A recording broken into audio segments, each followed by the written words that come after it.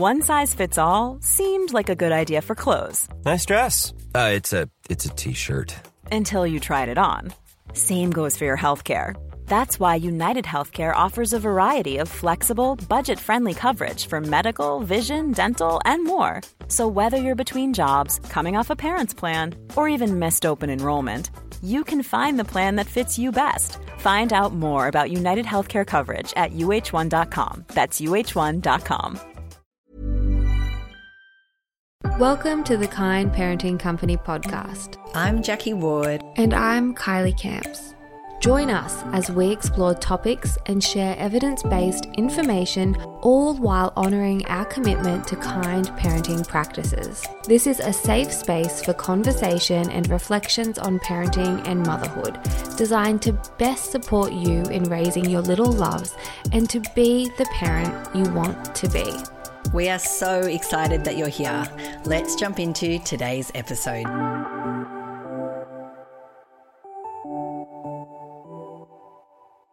Hello and welcome back to the podcast.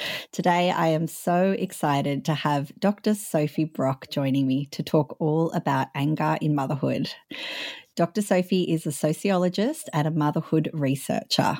She hosts the Good Enough Mother podcast and supports those working across various fields of motherhood support through her programs, her speaking, and her course offerings. Sophie has been a mentor for me, both unofficially at first when I was binging on her content, on her podcast episodes and all of her teachings, and then more recently when I went through a mentorship program with her.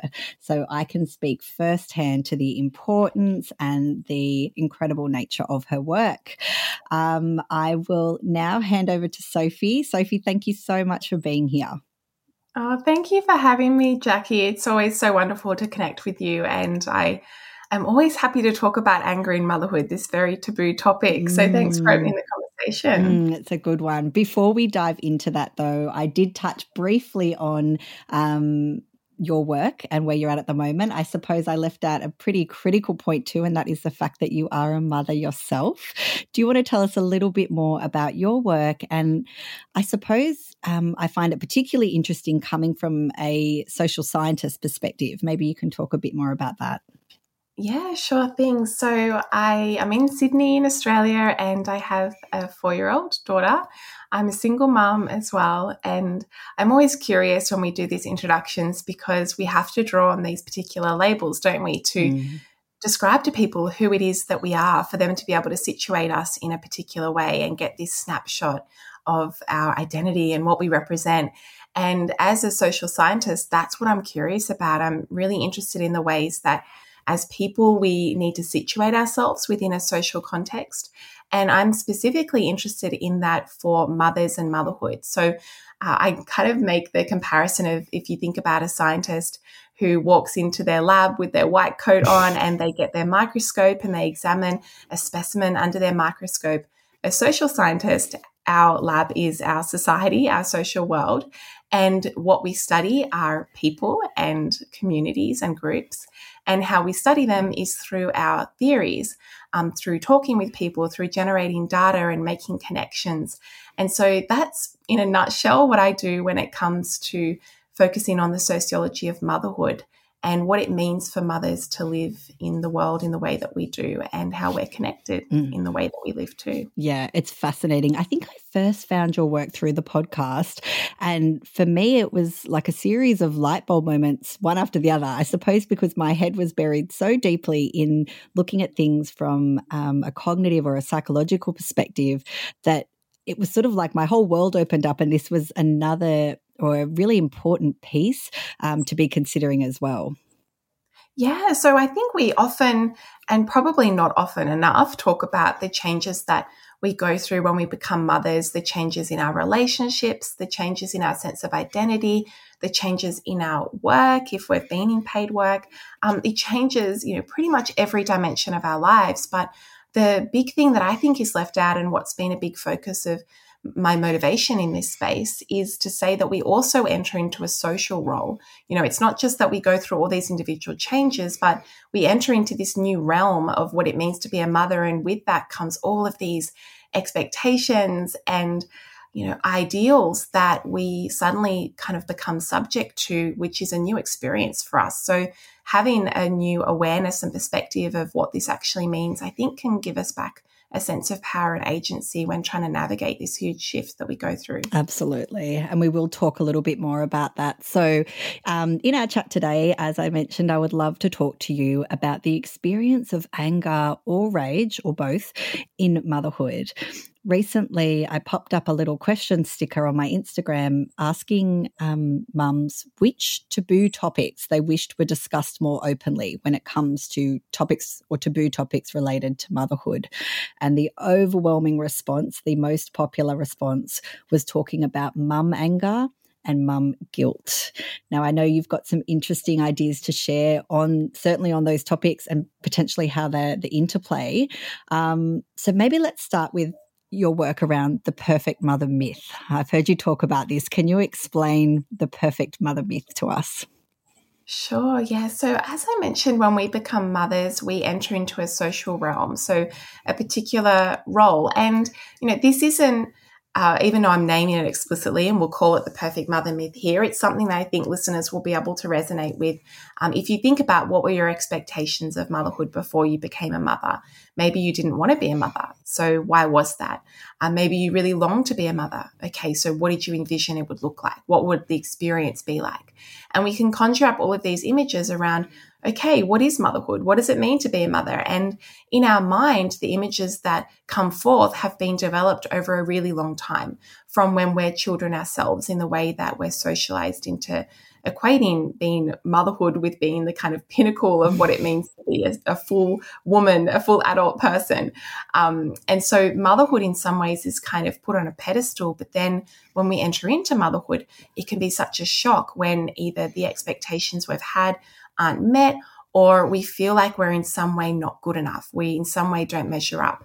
And so what I'm asking is, measuring up to what? When we say we don't feel good enough according to who? Good enough according to what? And that's where the perfect mother myth comes in as a way to capture that, what we're speaking about.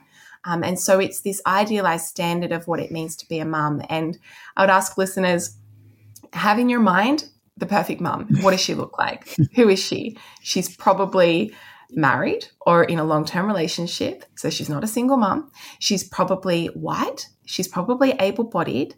She doesn't have disability. Her children are these perfect, well-mannered, well-behaved little children who she probably has two of them, one of each sex.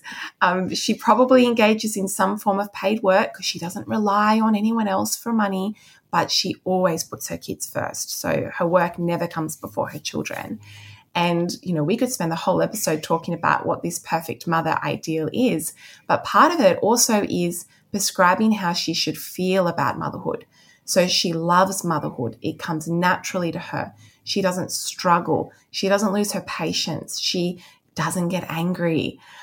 She has this sense of this is what she always wanted, and it comes naturally to her, and she's fulfilled, and she's born to be a mother. So we have these really, really high standards that, by the way, nobody can meet. There is no perfect mother. That's why it's the perfect mother myth. She doesn't actually exist, but she exists socially and culturally as a figment and as someone that really haunts our experience of motherhood, because we can never actually measure up when we're measuring ourselves according to her. Yeah. And I think it's a particularly interesting part of this conceptualization, or this mythical creature that she is to think about the way for so many the perfect mother doesn't become frustrated, or she enjoys all of the experience of motherhood. And so we can hint at or joke about, the kids driving us up the wall, and there's certainly an abundance of memes and reels on Instagram poking fun at this, but at the heart of it is still this reluctance to admit that there are parts of motherhood that aren't necessarily the fulfilling, joyful experience that perhaps we expected it would be. Yeah. And it's really hard, because I think there isn't a lot of room to talk honestly about the experience of motherhood without it being seen as ungrateful or you don't love your kids. So there's this sense of, okay, I'll qualify anything I'm going to say here by but I really, really love being a mum and I really, really love my children. Yes. And I think that qualification is really interesting because what it says is that we know on some level that there's a script here that we're meant to follow. And when we move outside of that script, we want to make sure that we're still finding a sense of acceptance to go, but this isn't all of who I am either.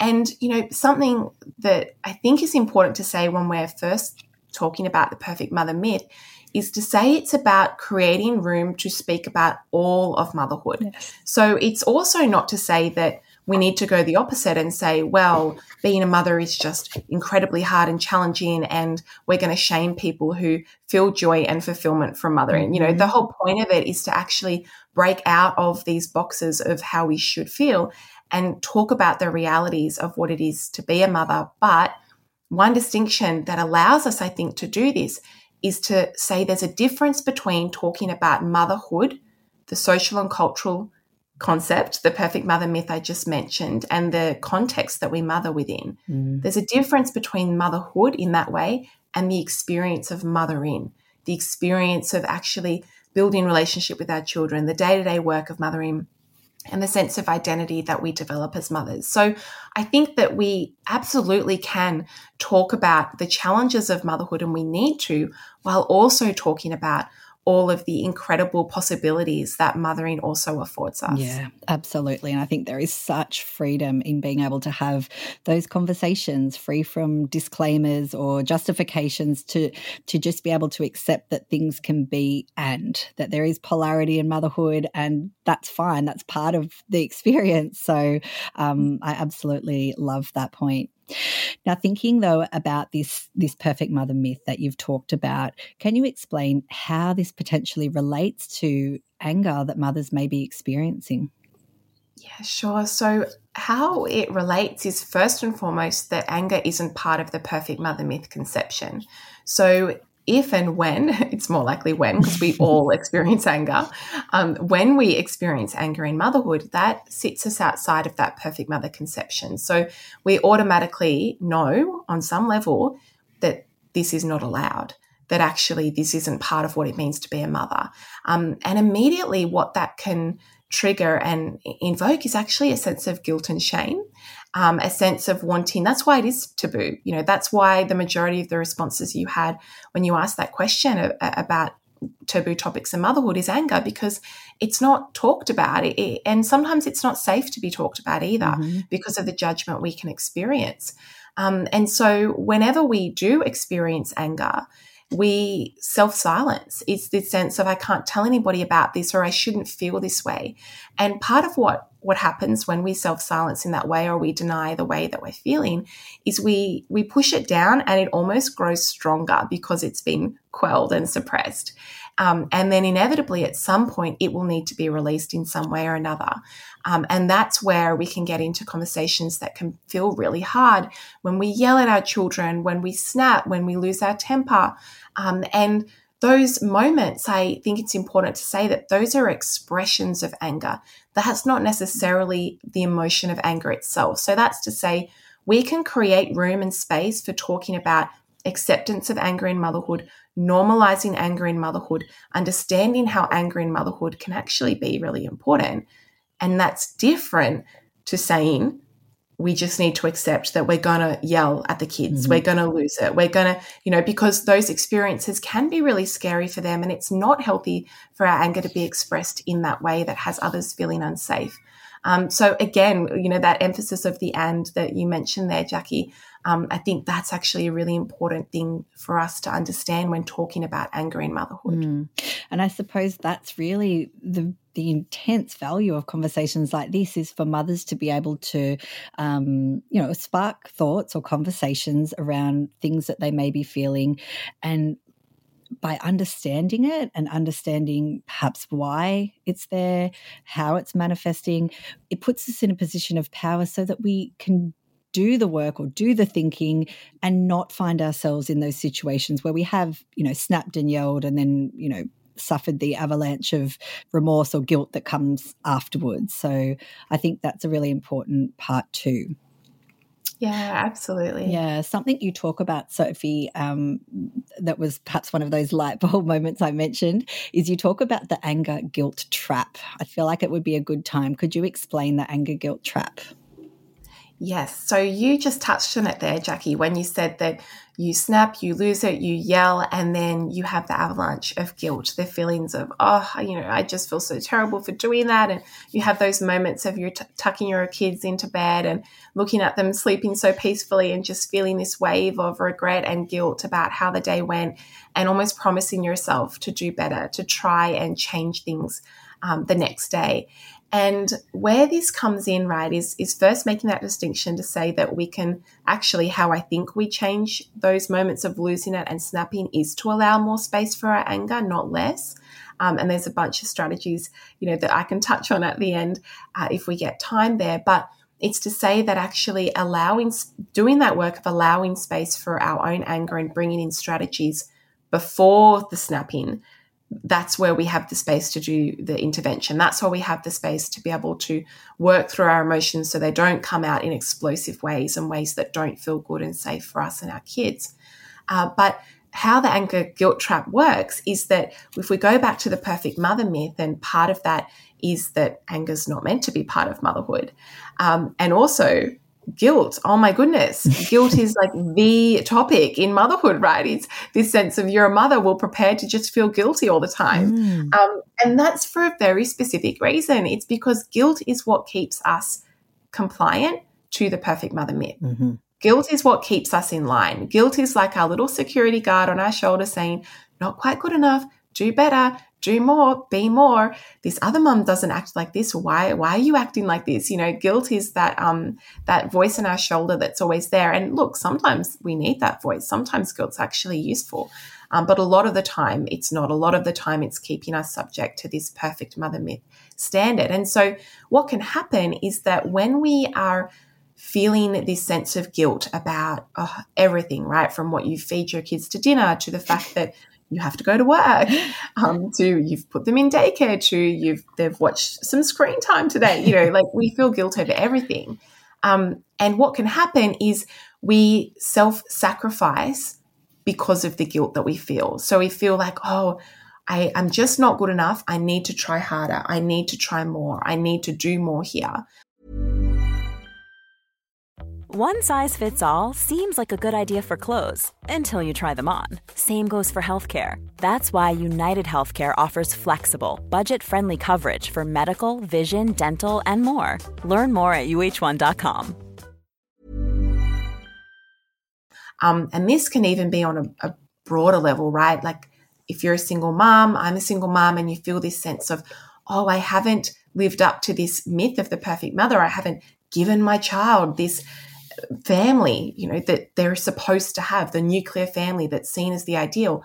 I feel less than because of that. So I'm going to try and make up for it by sacrificing myself more, making sure my child never does without, because I'm going to work so hard to provide for them.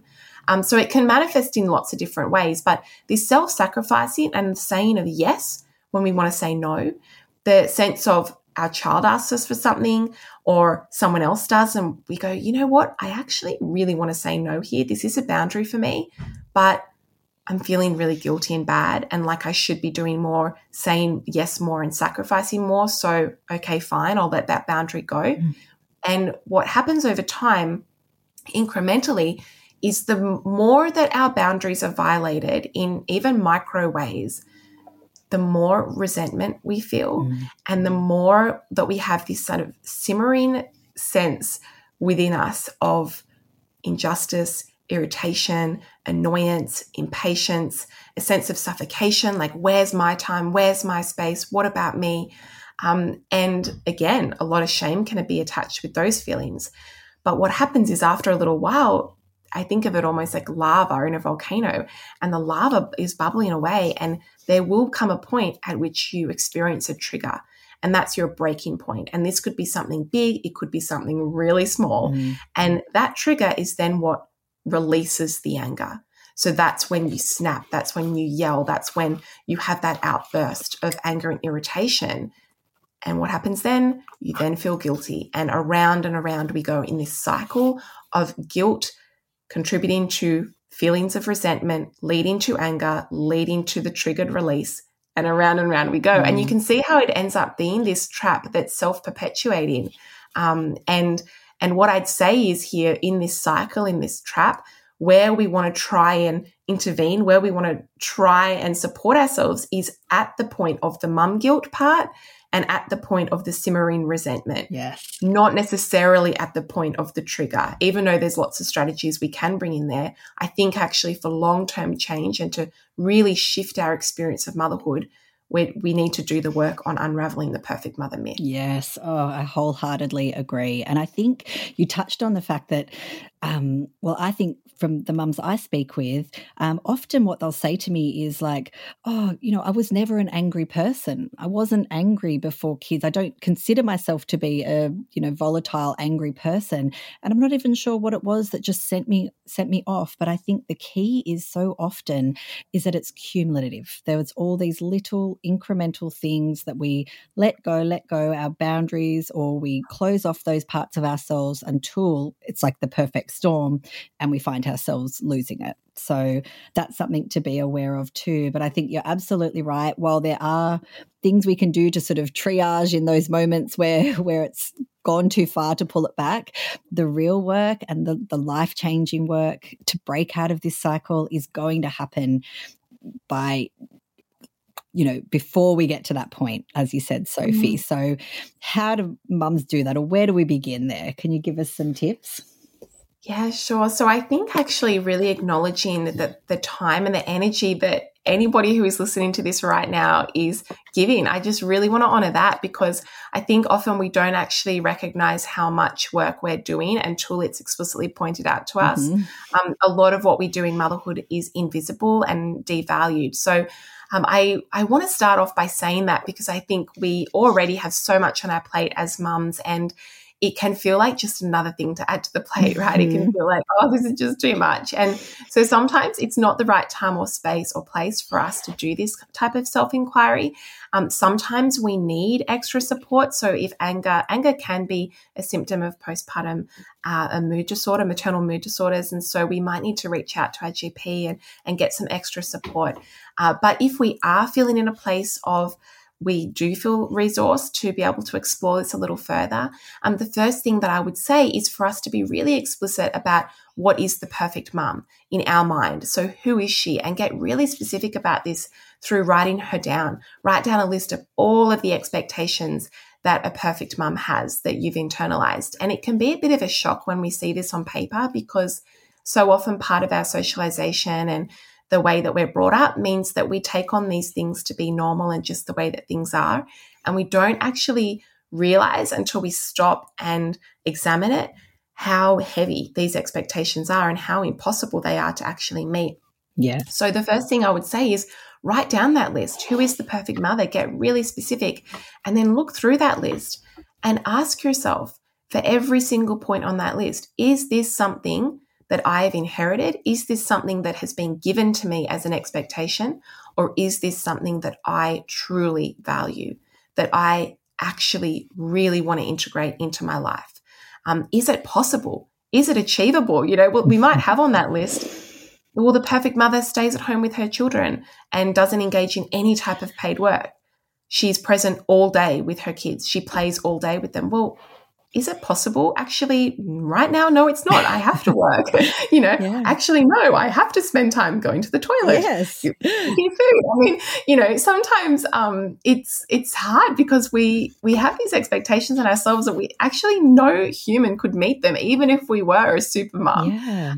So I think that is the first place I would suggest for listeners to start with, to just get acquainted with what it is that you've internalized and start just questioning, just start curiously thinking about the expectations that you're feeling in your life when it comes to mothering. And I'll speak to that. When I did this exercise with you, I was actually really surprised when I broke it down and looked at all of these points. It was really illuminating for me to be able to say, well, actually, I don't believe that's true or important, or that doesn't align with my values. That's just something I've taken on as my own, as if it were my own, when in actual fact, no, that's not what I think. And so I think that was really powerful as well, to be able to look at all of these, discourse or whatever it is that we've taken on, and be able to draw the line between what feels right and valuable and true for us, and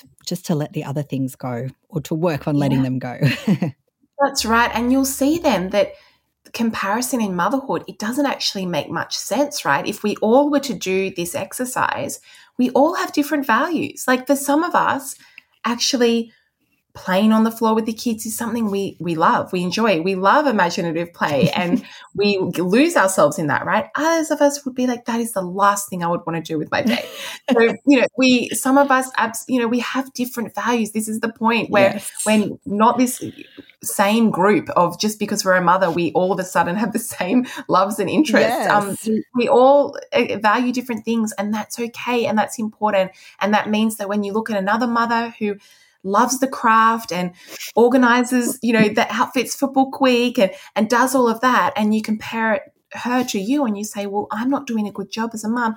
No, maybe actually you just have different values. Or maybe she hasn't done this work. She doesn't know about the pressures of the perfect mother myth, and she's actually really struggling to try and meet all of those expectations. So I think that this is a way for offering compassion to ourselves, but also actually offering compassion to other mothers as well. Yes, which is, there's such beauty in that. And one of the most important parts, I think, of doing this. So I'm just conscious of the time, but if we can, Sophie, just touch on how anger can potentially play a role or play into the relationship that we have with our children. Yeah, and look, I'll try and be brief because I know this is a big topic, isn't it? Such a big topic, It is really challenging because sometimes anger can place a big burden on our children because we can blame them for us being angry. So it's this sense of, well, if you just listened, then I wouldn't be angry. If you just did this, then I wouldn't be angry.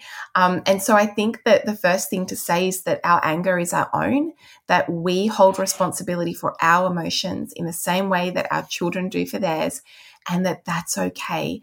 It's okay to own our anger. We have been kind of trained out of owning our anger since we were little girls ourselves, probably, because that's not what it means to be a good little girl. That's not what it means to be a good teenage girl. That's not what it means to be a good woman. If you're angry, you're seen as out of control. And actually, a lot of the time when we're angry, we're quite connected to ourselves. We're quite connected to what it is that we want and what we think. So I would say let's be curious about where we're placing anger outside of ourselves. So who we're placing as responsible for our feelings of anger or frustration or resentment. And I think that can be hard to sit with at first, but to know that it's also an opening. So not to get stuck in guilt. If that comes up, we might feel that pang of, oh, yeah, I know that I do that, or, oh, I can recognize that within myself, but allowing that pang there to be instructive for us, that this is a sign pointing us in a direction of change, of movement, of shifting. I would also say that the space that we allow for us to own our anger and be with our anger creates the space for our children to own and be with their anger. Because anger is something we will all feel as human beings. We need to feel it. Anger is important in many ways. Anger arises as a response to injustice, among many other things. But if we can do this work on ourselves, if we can show our children healthy ways to experience and feel and express anger, then that sets up a blueprint for them to be able to do the same, for them to not shame themselves and shun themselves when they feel angry, and to let it simmer away until they explode. And so I think that whenever we are broaching this topic of anger as mothers and how it may impact our relationship with our children, it's always to remind ourselves, again, with compassion, to come back to whatever we're doing on ourselves, whatever we're able to support ourselves through when it comes to creating space for our anger and expressing it in healthy ways. That's always in service of our children. And to know that this is first and foremost for you, and the benefits is a byproduct to that. Yeah, absolutely. And there's such importance in our children's own emotional awareness and their ability to regulate and to understand and accept their emotions too. So that is a brilliant byproduct of this work too. Oh gosh, this is literally a conversation that could go for hours and hours. So I appreciate you fitting it in. But perhaps just to finish up, you've spoken before about the reason that we wouldn't want to get rid of our anger. So many I know that are just, perhaps in a state or a place where they're feeling, disappointed or guilt or shameful about their anger. The intention is, or the feeling is, that they just want it to go. They don't want to have that feeling anymore, which I do understand. But you've spoken about the fact that we wouldn't necessarily ever want to get rid of our anger. Could you talk about perhaps how we can use our anger? And you did touch on it just a moment ago, but yeah, how we can use our anger for good, for want of a better term. Yeah. So I think, first of all, it's to say that even if it depends what our relationship is with anger, right? I mean, I think it's important to say that if we feel like we're angry all the time and it's something that we feel is out of control, again, that's a sign for us to reach out for some extra support. But to also know that we will always experience anger in some way. It's a normal human emotion. It's neutral. And oftentimes our anger isn't necessarily the problem. It's our lack of understanding about why we're angry. Mm-hmm. So in the same way with our 2-year-old who is having a huge meltdown and really screaming at us and so angry, and we think about, the model of Alfie Cohen. I know you do a lot of work in this space, Jackie, of going, okay, well, what's underneath that iceberg there? This is the tip. This is what I'm seeing at the top, but what's the function? What's underlying it? Yes. So to ask ourselves the same question, okay, this is the tip. The anger is here as information. It's here as a marker. It's here as a signpost. What's underneath it? Where is this anger coming from? What's it connected to? Am I feeling fearful? Am I feeling afraid? Is there grief here for me? Is there challenges in my relationship that I haven't faced? Are my boundaries being violated? Where do I need to set boundaries? Am I feeling not enough in some way and I'm feeling inadequate, and anger is a protective response to that? I mean, there's lots of things that can be underlying or connected with our anger. But I think that if we can see anger as our information and as that little marker of going, how can I be more curious about what's underneath this? That actually is really useful for us. We wouldn't want to get rid of that.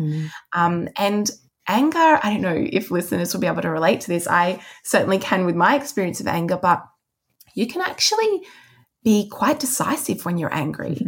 Sometimes it's when you're angry that you all of a sudden make that decision that you've been tossing and turning about for ages. Anger can be a way to connecting with our desires and what it is we want and what it is we need, what resources we are lacking. All of a sudden, when we're angry, we speak it. We speak our truth, and it's not comfortable for others to hear all the time.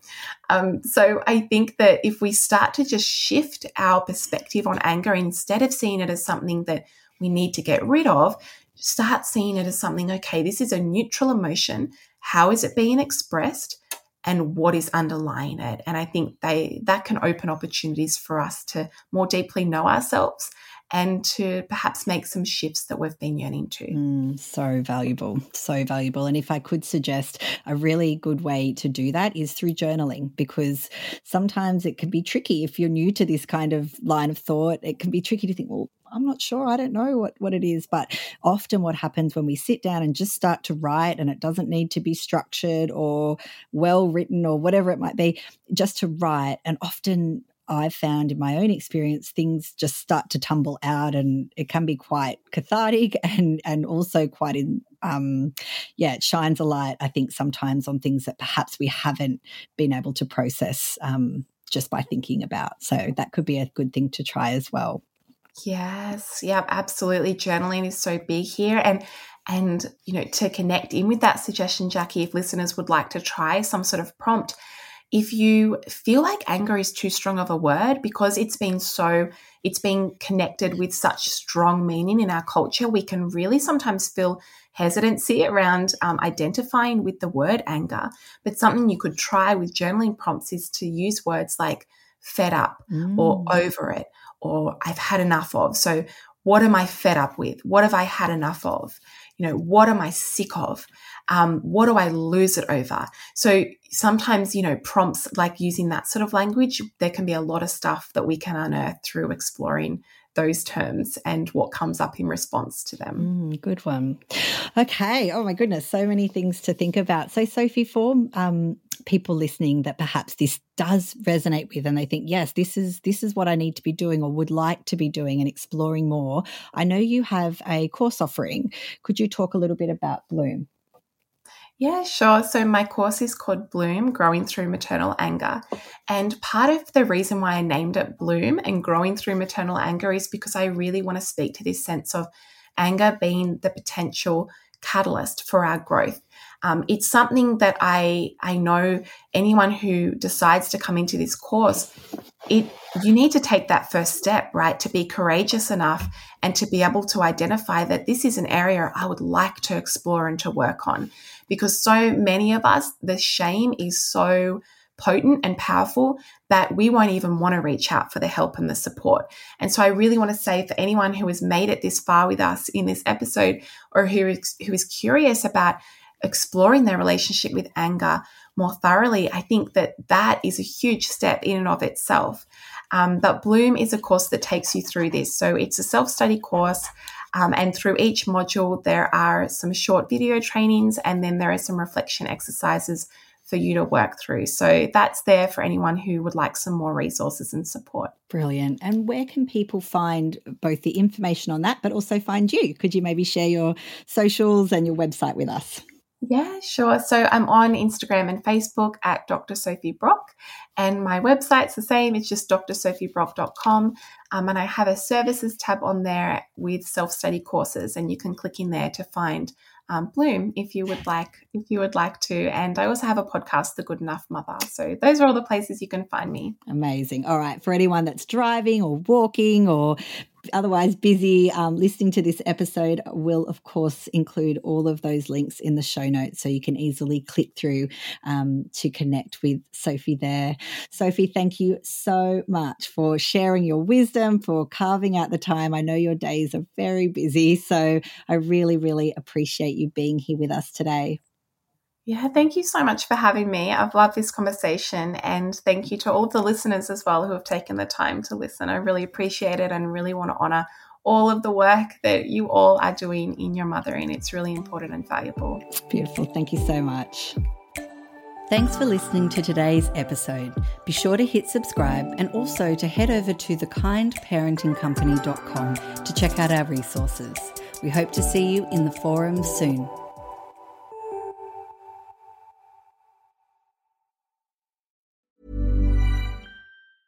Ever catch yourself eating the same flavorless dinner 3 days in a row? Dreaming of something better? Well, HelloFresh is your guilt-free dream come true, baby. It's me, Keke Palmer. Let's wake up those taste buds with hot, juicy pecan-crusted chicken or garlic butter shrimp scampi. Hello Fresh. Stop dreaming of all the delicious possibilities and dig in at HelloFresh.com. Let's get this dinner party started.